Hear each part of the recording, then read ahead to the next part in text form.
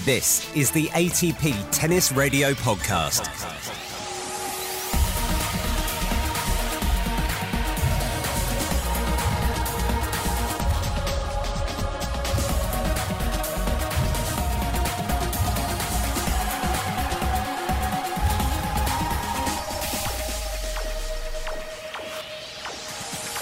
Welcome to another ATP Tennis Radio podcast. I'm Seb Lozier, and this week we have a special edition. Have you ever stopped to think about the role the media plays in the game of tennis?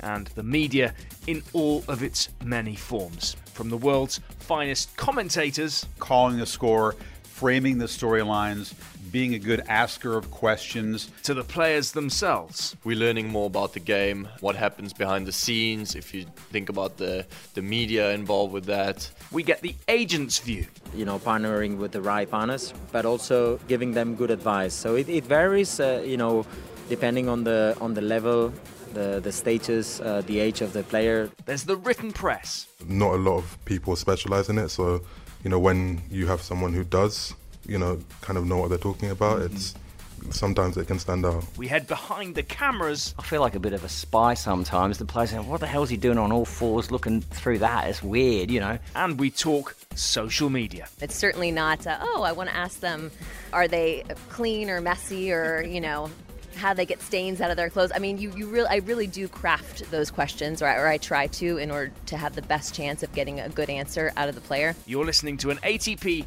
Tennis Radio Podcast special.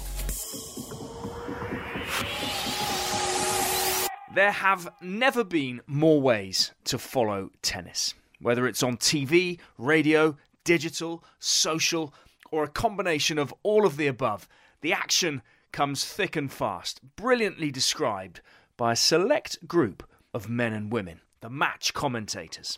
Some are former players, some aren't. Chris Fowler is one of the best in the business for ESPN in the States, despite never having played professional tennis.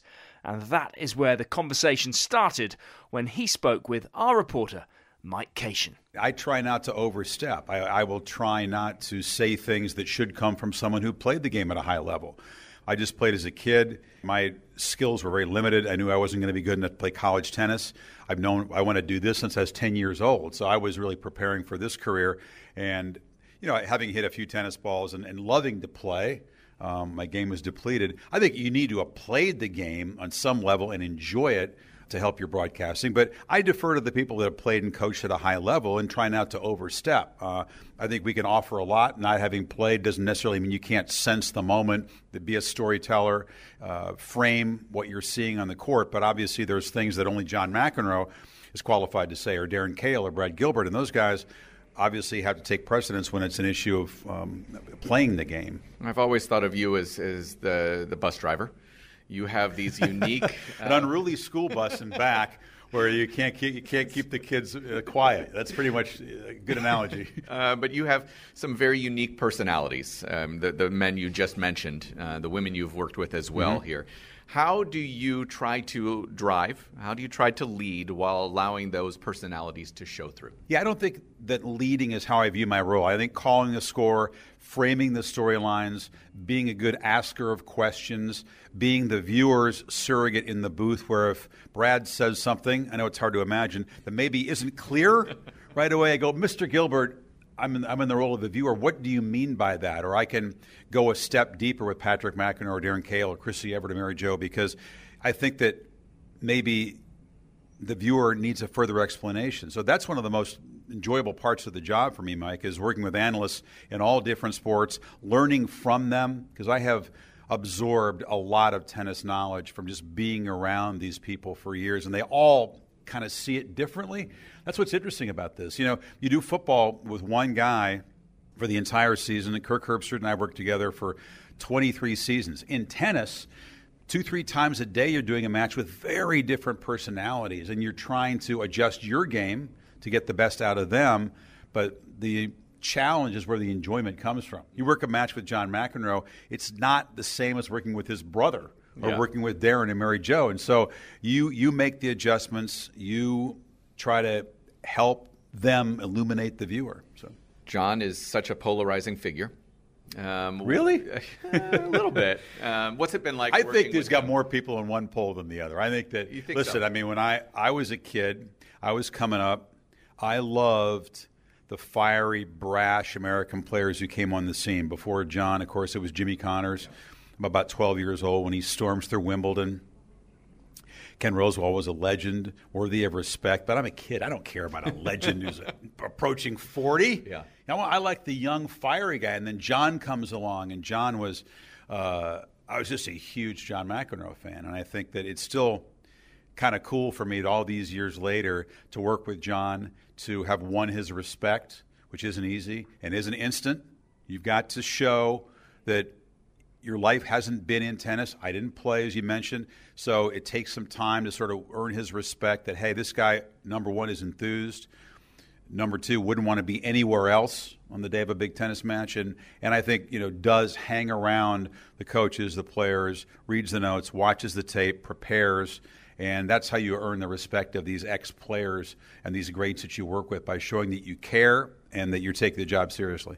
That idea of what's on the record and what's off the record, Yeah. especially where you are eating, as am I, in the same area where the players are eating, the same lounge. How do you keep that true in an era in media where so much that line is being blurred more and more? Yeah, it sure is. I think you have to be careful. I think when you are told things that clearly are meant to be off the record, you got to keep them that way. You can use it in background. You can use it to avoid saying something that would be incorrect, but you can't go blurt out something that some player told you in confidence. You've been there 100 times. And what they think of their peers, it's juicy stuff. You'd love to say on the air, hey, I can't believe what this guy said about that guy. But you know you shouldn't do it because those conversations are had in confidence. Now, it's kind of a privileged position to be in because you do have some access to the coaches and the teams and the players themselves. And it's not that easy in this sport. They don't make themselves available as much as I think they should.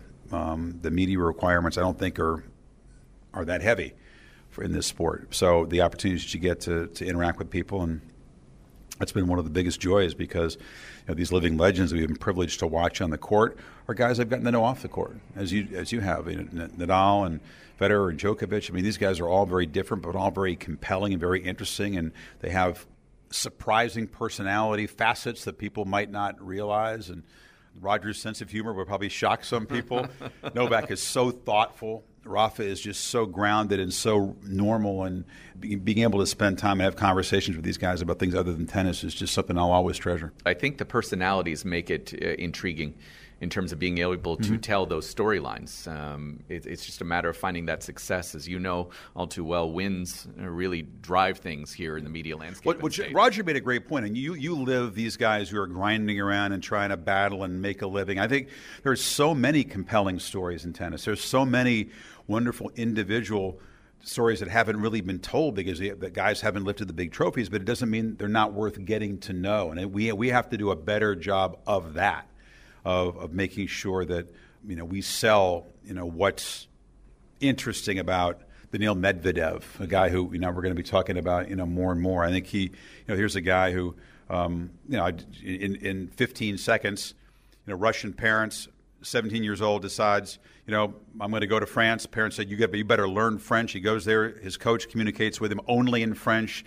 The kids speak to him only in French, and he's a Russian kid, and he's thrived and flourished and stepped away from his parents and had great success, lacks a flashy, modern, conventional game, but is having some great results. That's just the tip of the iceberg. I think there's so many great stories. We got to do a better job of telling them. Chris Fowler of ESPN, and it's not only the commentators whose job it is to talk up the game. That role also falls to the players themselves. Here's South African world number 99 Lloyd Harris at the recent ATP University in London. It's an interesting situation. I mean, all year round we're playing tennis, and then to kind of come off and do a 3-day course on we're learning more about the game, what happens behind the scenes. If you think about the media involved with that, they're teaching us about like the anti-doping, anti-corruption program. They're also just teaching us, what to expect as life on tour. How to manage life off the tour. In general, it's just about improving your knowledge as a whole about what can make you a better tennis professional, and things you can maybe add or things you need to add into your lifestyle, or some things to think about doing after your life as a tennis player. So it's small things from different categories that you just pick up and that we can use. What's sort of the age range? Are you mid-age, or are they older than you, younger than you? Some of the guys are my age, and I think we kind of almost the youngest. I think there's one guy, maybe two younger than me, and then there's a couple of the older guys that's been around for a little longer. So we're talking about what, 18 to 23, that kind of age?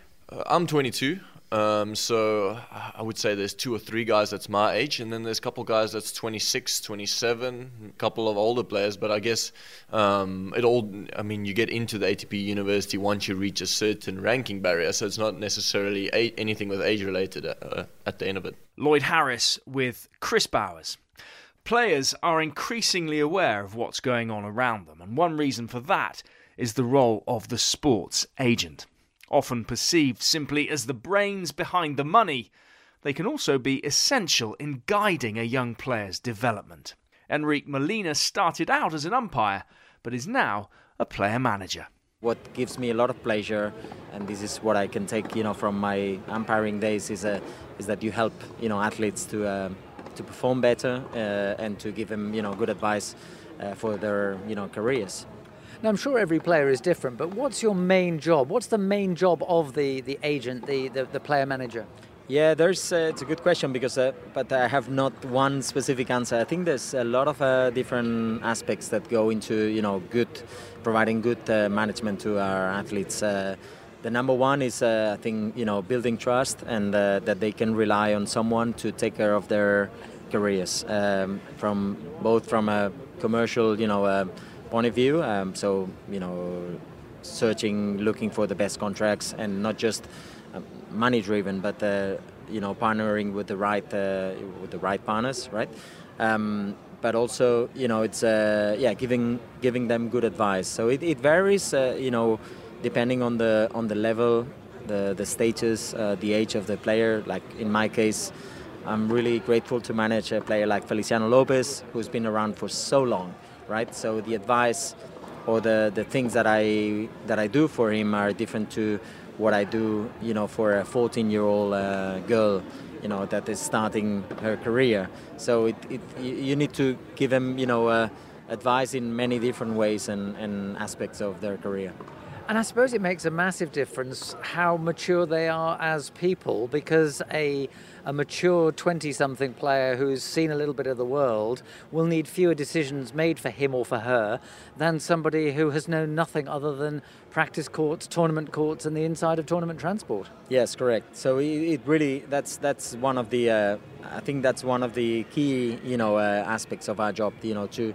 To read and understand what a player needs. So, and then that will depend on the moment of their careers. It involves a lot of factors like financially, again, having a good structure around them, and of course, age, maturity, personality. It's different to, let's say, to work with someone like Nick Kyrgios than Roger Federer or Feliciano Lopez. So it's different personalities. It's not better, not worse, but different, right? We saw at the start of this year a slump in form for Sasha Zverev, and he then revealed that he had split from his management company. And okay, it would be wrong to blame everything on the fact that he split from his management company, but it obviously really unsettled him. I mean, it's obviously a major part of a top player's environment. Yes, definitely, and without going into details, which I not necessarily know all of them, but it's a good example of exactly what I was saying earlier, that you build trust with the player and the player with the agent. So when something happens, it affects the athlete, of course, because this is a relationship that is ending perhaps in not the best way, after so many years of trust and common goals and working together. So naturally, it affected him, but thankfully he's back on the right track, I believe. If we go back 15, 20 years, you'd have found that almost every player was with one of the 3 big agencies. Then it all fragmented into lots of smaller agencies, and the agency you're with, Tenium, is one of the smaller ones, and Roger Federer set up a small agency called Team8. Why do you think the general move in the economy is towards bigger companies, and here's the management of tennis players getting down into smaller companies? Is there a reason for that? Yeah, I think there is. The change in the model. It's basically, been driven because of the players' will, right? And I think the players got to realize or to feel that they're much better off being with a smaller agency that can really provide a much more exclusive service, much more personal. So, like in our case, we're not by no means we are the largest. I mean, as you said, the IMGs, the Octagons are much bigger. But we feel, and most importantly, the players feel that they can get a more dedicated boutique service. And that's because we look after them. We focus in quality, not in quantity. So we could do with a lot more players, for sure. We reject, some players that could bring business to us, but we really believe that in this philosophy we provide a better service to the players, and ultimately the business goes in the direction of their will, really. Agents and managers often take the lead, but the bigger the player, the more likely they are to be directly involved with setting their own media agenda. Andy Murray is one such example, according to two of the UK's leading writers, Simon Briggs from The Telegraph and, first of all, Stuart Fraser of The Times. Good at speaking about other topics as well, such a sort of thoughtful individual, very articulate, and I think the great thing for the sport at the moment is that players like Nadal, Djokovic and Federer are still around. I mean, I sort of had a look back in the rankings yesterday to see what was the first year in which Federer, Nadal and Djokovic were in the top 10 at the same time, and it was 2007. 12 years later they're still there, up towards the top, all in the top 4. It's amazing, really, and as long as they're still around, we've got plenty to write that way. But the younger generation coming through does make it a lot more exciting too, and this is the strongest generation coming through in a while. How exciting, in writing terms, is this new generation, the Auger-Aliassimes and the Shapovalovs and the Tsitsipas's? Well, certainly the last two you mentioned, Tsitsipas and Shapovalov, it's not just that they win a lot, it's that they look pretty exciting while they're doing it. I mean, Tsitsipas also in particular, is quite a sort of handsome fella. You put him in a Burberry coat and he looks good on the front of a magazine. So those guys have got sex appeal. They're really going to be assets, and hopefully they're going to have 10 years at the top. And growing the profile of players, and not just the top players, but all of them, is also key for Guardian journalist Tumaini Carayol.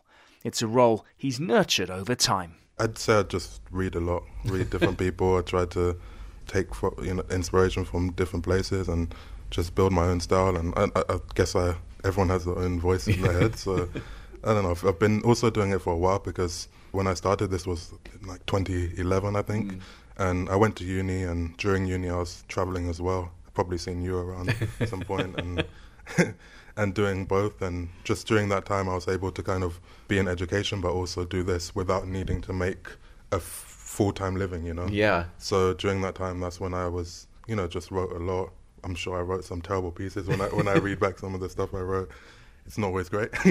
But, that's how you learn and improve and just build your own voice and see what people like, see what people don't like, and that kind of thing. So what do you think that people like nowadays about your writing now versus maybe what it was even 5 years ago? I don't know. I think I just try to, when I interview players, I just try to speak to them as people and hope that conveys in my features and stuff. And I play tennis and I know this sport, so I try to just put my knowledge when I write and hope that comes across well. And I just think it's quite a niche sport and not a lot of people specialize in it. So when you have someone who does kind of know what they're talking about, sometimes it can stand out.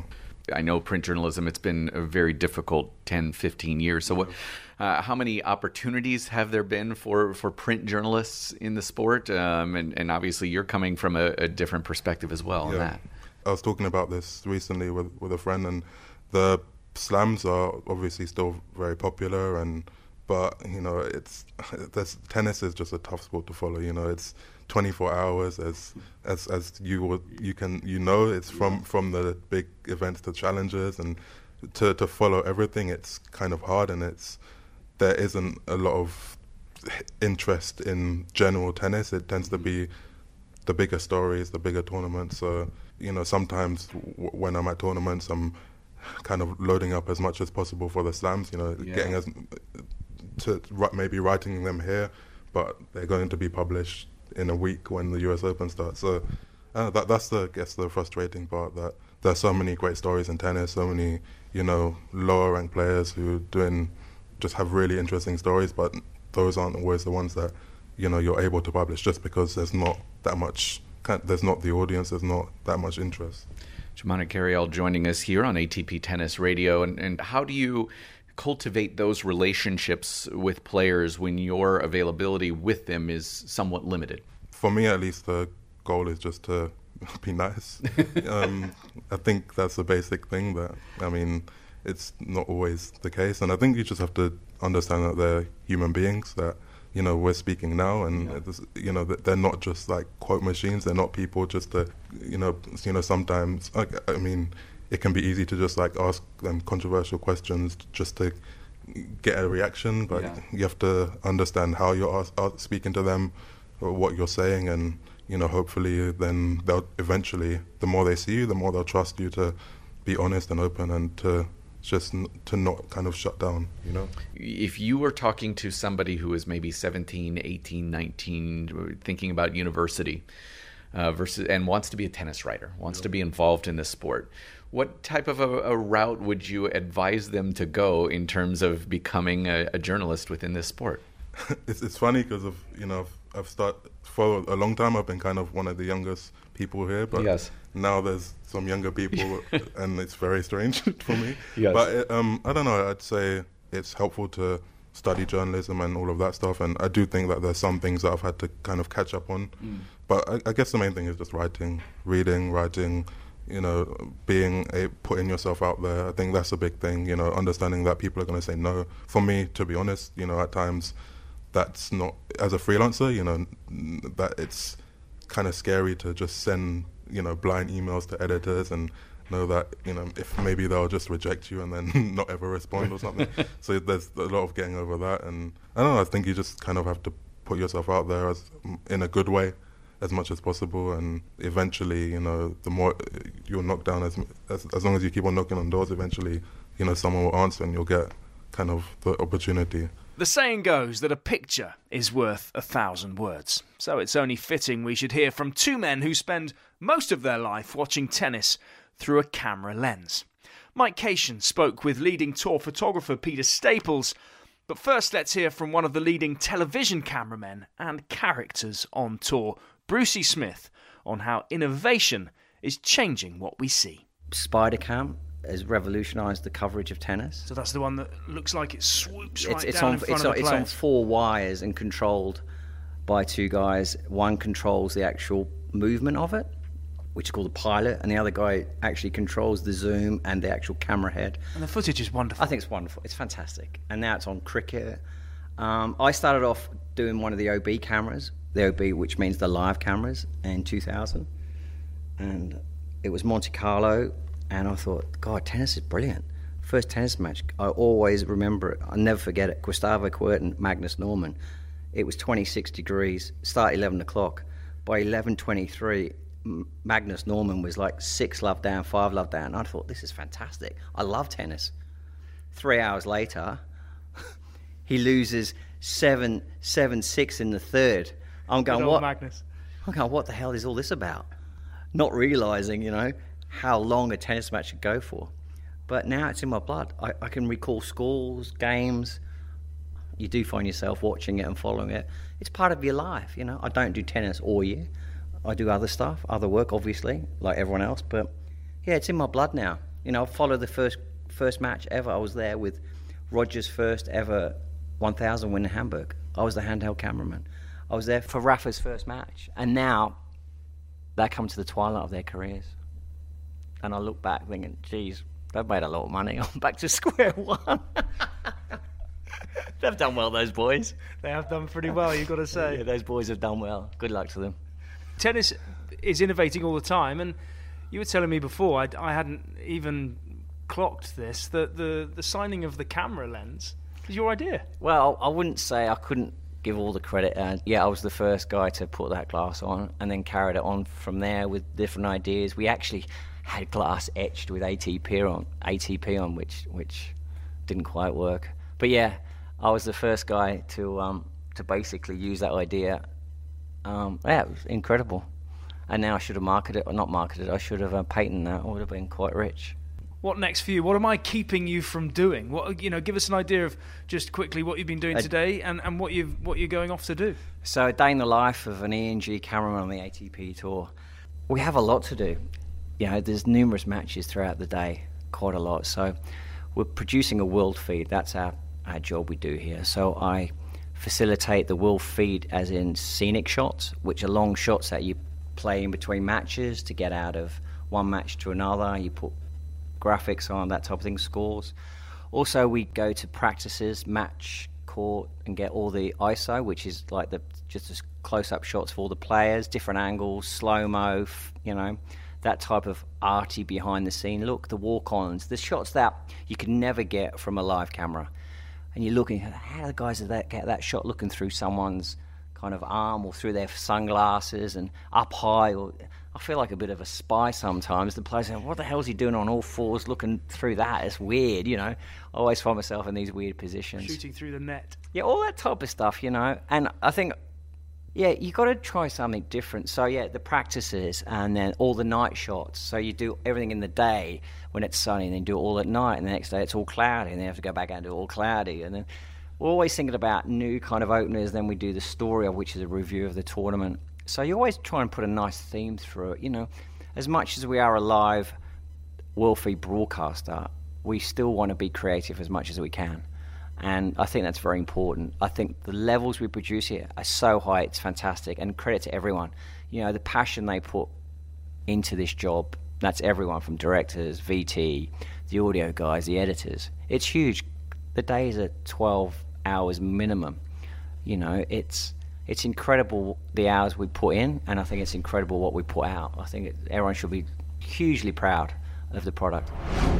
A lot of the work I do when I work for tournaments like the City Open or the Miami Open or the US Open or work for the ATP for the finals, I can access anywhere and I get to go and photograph with the players where there's no press.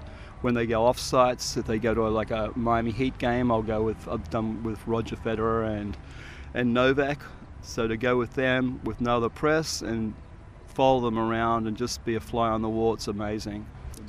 So it sounds like that would be your favorite part of the job, or absolutely, yeah. To have that access and to just be there when they're being themselves, and they're not threatened by you because they know you work for the tournament. It's I guess if you get to know them a little bit, when you look, especially off court, when you're doing things with them, and you see the emotion in their eyes when they're talking to kids or who they really are. I'm so focused on their eyes, you can see their emotion. It's amazing to be there and have that access to see that. And when you're actually courtside, if we take it back to your quote-unquote day job, what's the challenge of photographing tennis, just in general, for the photo geeks who are listening in right now? It's not an easy ask to photograph a world-class tennis match. The hardest part is where the photo positions are and trying to get good photographs with, especially having lousy backgrounds. We're trying to get a clean background so the actual player pops out of it, so rather than having lots of umpires and chairs and whatever in the background. So trying to find a good position when they're very limited. Some tournaments just limit you to one spot, and when the light's bad, it's bad. You just have to deal with it. So that's the biggest challenge. A clean shot. What makes up a very clean shot? You've got no one in the background. You've got limited there's lines, people? Or less branding, a position where there's just blank back wall, where there's no branding. And often you'll see photographs where we get up really high and we shoot down on the court, so that just the court surface, and that's a really clean background. But you have to get very high to do that.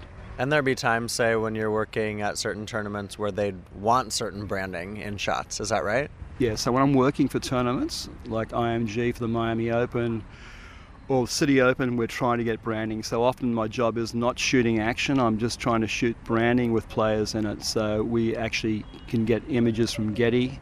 So my job is not actually shooting a lot of action. I'm shooting branding, crowd scenes. I'm documenting the tournament. So we're shooting where all the signage is. So the sponsors know, they can prove to the sponsors that signage was there, that there was crowds in front of the signs, all the booths. So we're really documenting, and it's a marketing exercise in a way. Talking of marketing, finally, what has social media done for the game of tennis?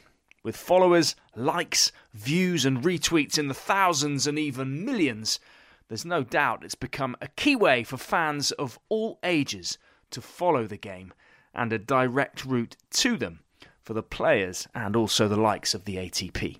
Making sense of what works best can be tricky at the best of times, but fortunately we have American journalist and presenter Blair Henley to explain. I really look at my job as kind of a way to help the fans get a little peek into player personality, because I think that's what really builds fan support. If fans could come and see a player they've never seen before in their lives, and potentially in their post-match interview they say something funny, or you open the door for them to say something interesting or offbeat, and that fan could be a fan for life because they saw that happen live. And so that's really how I look at my job. I definitely think hard about how to phrase those kind of offbeat questions, because I think they can be done poorly and I think they can be done well. So I definitely think hard about them. It's certainly not, I want to ask them, are they clean or messy, or, how they get stains out of their clothes. I mean, I really do craft those questions, or I try to, in order to have the best chance of getting a good answer out of the player. But yeah, I think it's an important part of building a fan base, is having them become attached to players, not just because they like their tennis, but because they like their personalities. The social media clip that obviously took off this week was the one about why you got in trouble as a child. Yes. Tsitsipas was the one that got me. If you haven't seen it, you must check it out on the Western and Southern Open. You can find it on their Twitter page. Yes. About how he said he told his parents that his brother got lost and they thought he was kidnapped, and it was the one serious one out of all of them. It was. It's probably not surprising to anyone that Steph had the serious, unusual answer of the bunch. Yeah, his mom told him to keep an eye on his little brother, and 2 hours of searching later, they finally found him. So we got some great answers to that. Andy Murray, we actually put out a clip on its own of Andy's answer to that question, what got him in trouble as a kid. And of course he said it was behaving badly on a tennis court. He went on to explain that when he was 14 at a tournament in the Czech Republic, he was with his grandmother and his mom. He cursed on the court. His grandmother heard it, or his gran, as he says, and then didn't speak to him for 3 months. So that question was actually really fun in kind of getting to know another side of players. Do you ever have some players, though, that don't respond to it? Yes, that does happen occasionally. And sometimes it's a player who you may be used to getting great responses out of, and they're just having an off day. That happens too. And I think my job is, again, to make them feel as comfortable as possible, and to try, if I can, to just creak open that door just a little bit, to get them rolling enough so that they're thinking, okay, I can give you a few good sentences on this, and then I'm going to move on to my nap or my massage or whatever comes next. But yes, absolutely not every interview is super easy. And some players, let's be honest, some are better on a mic or in front of a camera than others. Some are just not as comfortable with that. But I do think it's also nice for me to kind of see the growth. Francis Tiafoe is one. At the beginning, he didn't love that kind of stuff. In terms of giving a soundbite, it may not have been his strongest suit. I've really seen exceptional growth from somebody like Francis. The more interviews he's done, he has a great attitude about it. And I think it's really shown in the answers that he's capable of giving now. You had a segment this week taking players for a ride on a golf cart. I did. That seems terrifying. You have a player in your hands, almost literally. What was it like to have that worry over your head as you're trying to also conduct an interview at the same time? Well, I will tell you, before we got the green light to do those interviews, because we thought golf cart interviews have been done before, but in terms of, we wanted it to have kind of a carpool karaoke feel. Yep. And again, a player, when there's no ATP rep in the cart with you, when you're just in the cart by yourself, there's really no one even within earshot. Right. You get a bit of a different feel in terms of the interview. But the first time I asked this question, I got a hard no from security. They said, absolutely not, you're not driving a cart. And I kind of heard that secondhand. And I said, totally understand if the answer is no, but I'd love to talk to them in person. Yeah. So imagine me sitting at a table with 6 or 7 security members here, and I explained the concept to them. I think it probably helped to meet me in person. Yeah. I like to think I don't look like a crazy person who would do something not irresponsible. Hopefully not. And they said, okay, we understand the concept. Let's give it a go. If it works out, green light to do it again. And so Francis, speaking of Francis, was the first victim. We made it through.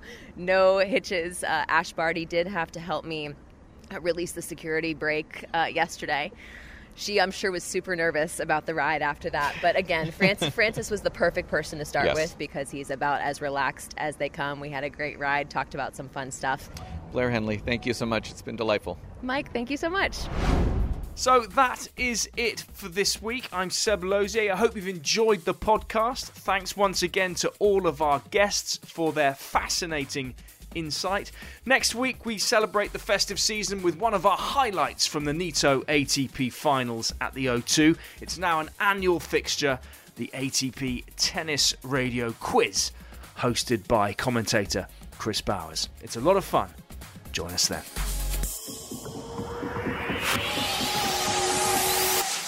If you like this podcast, please search the iTunes store for ATP Tennis Radio to leave a review.